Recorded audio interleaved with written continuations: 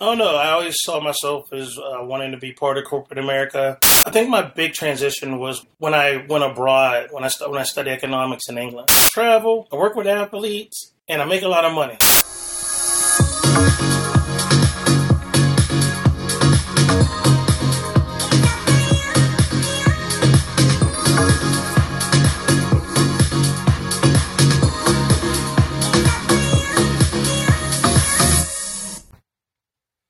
Welcome to the Dre and Smiley podcast. And this week, I'm most excited because we have David Graves.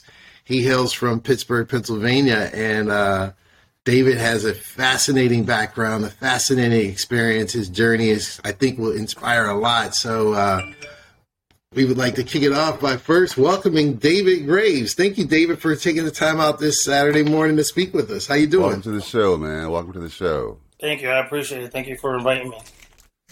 Awesome, man. The purpose of this show is just to basically get an understanding of your story. Tell us about David. Who's David Graves? I don't know who David Graves is yet. I think I'm still trying to find that, but I can tell you what David Graves has done. That's about it. Oh no, I always saw myself as wanting to be part of corporate America. I grew up in an age where you saw your peers and your coworkers and your mentors stay with a company for 30, 40 years, retire, get the golden watch, and then, they live their retirement. So I always thought that was going to be there for me. I thought I was going to start as an employee and eventually work my way up through management and become an executive of some sort. And unfortunately or fortunately, things don't happen the way they plan. So with that said, I've really developed through the course of my my life, and everything that I've been part of has been almost like stair stepping to my next opportunity. Yeah, that's interesting. Or what experiences did you have that made you decide, there's other options out there? I think my big transition was when I went abroad, when I studied economics in England. I was part of an exchange course in England, and we were doing it was an economics course. And what happened was it gave me the thought that at first I was thinking about American companies all the time, and it kind of gave me more of a global approach to, like, wait a minute, everybody does interconference throughout the whole world. It's not just a United States thing. But I think I was isolated with thinking that the United States itself was, that was my only opportunities, that I could only apply for jobs that were in corporate America and stuff like that. When truthfully, you can go international. You can apply to any job anywhere in the world, and they can accept you. So I think that started my expanse, thinking of there's no limitations to what you want to do or what you can do. So I think that was my first trigger. And then, and being in corporate America, you starting to see the physical roadblocks that are set up or that happen. And then you realize at some point, you're like, wait a minute, this may not be my career path, or this may not be for me, in that sense. So I have to develop another way, or have to be encouraged to do something else. And I think I fought with corporate America, and corporate America fought with me, and then corporate America won. And then I had a crossroads, and I said, "Oh, what do I do next?"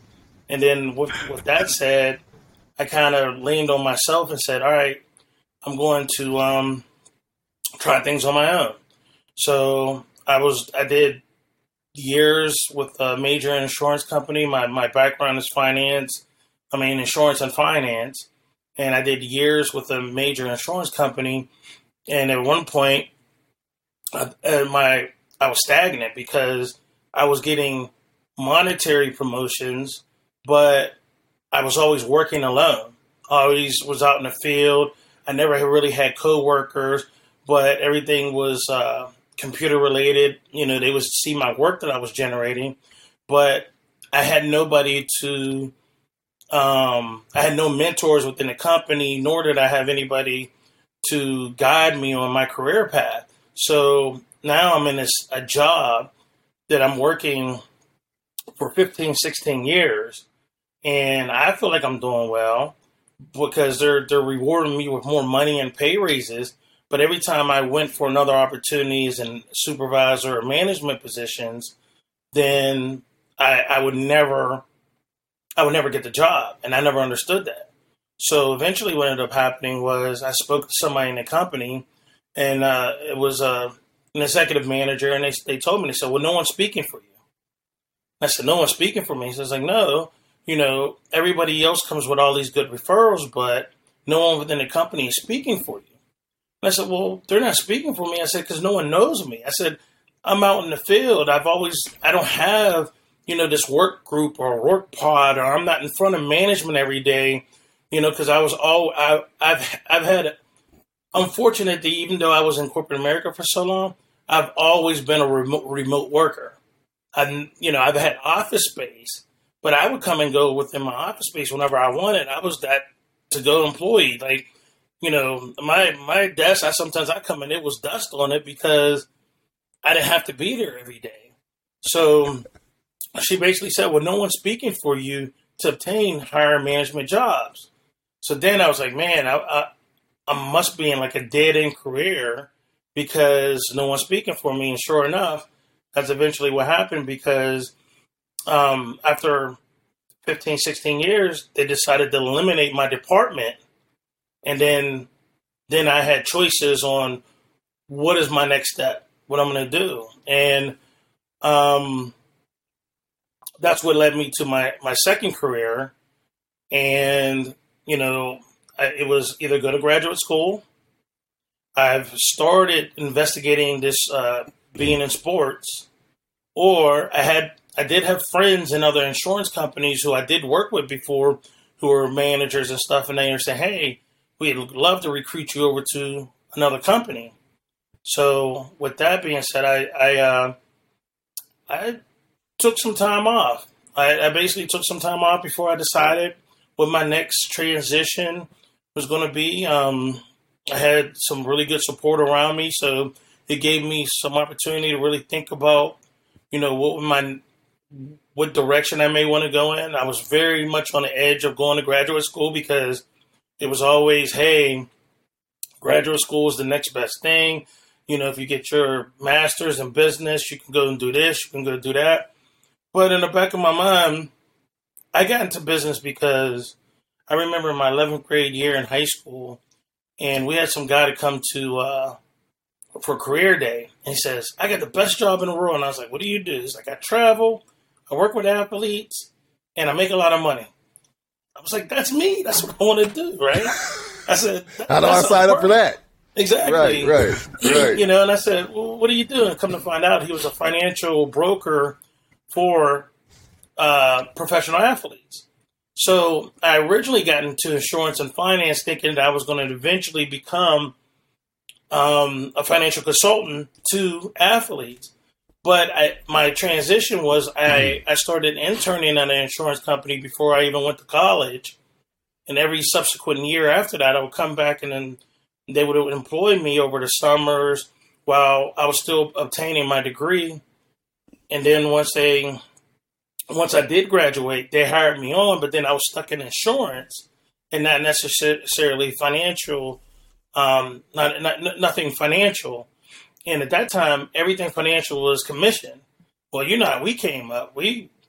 No one had any money to go out and just start a commission jobs. You got that 3-4 month window where student loans going to start kicking in. That's and, right. You needed money right that day because we came out of college broke.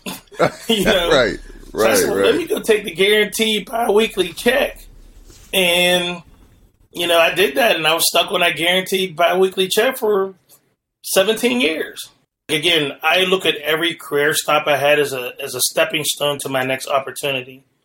And there's a lot of things I learned in that industry that really set me up for success in doing what I'm doing right now. So as much as towards the end, towards like year 14, 15, 16, when I was really trying to get into management and look for something different, being up in Northeast, those winters is cold and you're out working in 3-degree weather. You got 6-7 inches of snow that you got to be out in. After a while, as you get older, that the weather starts, messing with your body, and you decide, hey, I got to think of some other things. But to get back on point, it's just one of them things where I've learned. I was introduced to property by being in, so that helped me understand how property works. The insurance industry itself pays in almost like an annuity fashion. So it helped me understand how our agents and stuff, where they would write a policy and they wouldn't get the immediate commission, but they would get all the renewal commission. So if they had a sales agent within the office, they would get the immediate commission, but whoever owned the office would get all the renewals from that point on. So I understand how that system worked. So when I ended up eventually going into a sports career, I said, wait a minute. So we do 3 or 4 months heavy on a contract, but then we get paid 4 or 5 years on that contract we did for 3 or 4 months. So I kind of understood that system, but that came from my experience in looking at the business owners in the insurance company, and it helped me understand I kind of like this residual income type thing. This works. I'll set up payment systems out in the future, so my family, I could be supported that way financially with my family. A couple of things that you touched on. I have probably a million questions in my head. The first one that comes to mind is you talked about the impact the individual had on you when he came to your school in the 11th grade. So looking back in your past, are there others that have influenced you that left an impact? Other people or maybe experiences? And you can go back as far as you want. Maybe you were 3 years old and you saw whatever. Are there any other people or experiences that influenced you heavily? All of the above. I've had situations that influenced me. I've had people in my life who were very supportive and influenced me. What I mean by experiences is I remember growing up, and we were constantly moving throughout our community. Every time we turned around, we were moving to some other household. So I feel like we were housing insecure as a family growing up. And that wasn't necessarily always due to my parents, and maybe just due to the living conditions that the landlords or something wanted you to be in. And my parents didn't want to tolerate that. So it was time to move on to the next situation. But those experiences helped me understand how you don't want to live, and how, you have a strong need to have some type of stable foundation, before you move on to your next thing. And you just want stability. So I think I stayed into a biweekly check for so long because I was craving the whole stability side of it. And I didn't want to go and jump into the unknown and start taking risks when I knew I needed to be stable. And then I had mentors in my life like Kevin, who showed me about investing and how, with the stock market and understanding securities, because that was a world that I knew nothing about until, I was 15, 16, and he was bringing me out to California. We would have these conversations about investing in companies and how it worked, and how, you would look at CNBC and stuff like that, and you would understand market changes and fluctuations and securities, and how you could own companies without actually owning a company, right? You just buy into owning a company. So I got really interested in that, and I like how that worked. And I just kind of took that information and went off. And then, and also just my whole housing background again. It seems like housing always came back. It didn't, I started there. I had an interest in just owning houses. My family had this housing and security thing. Kevin owned several houses as I was growing up and going through school. And I always had this thing in the back of my mind that I would be interested in housing in some way, shape, or form. But I didn't know what capacity because I had these other career interests, that I thought it was important to me to fulfill too, which is, eventually how I transitioned into sports and had a 10-year sports career.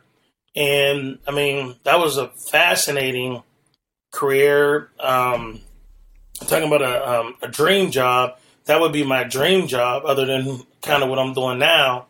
But, but housing was always something that was always in the back of my mind. And I'd eventually get back to it after all these other experiences.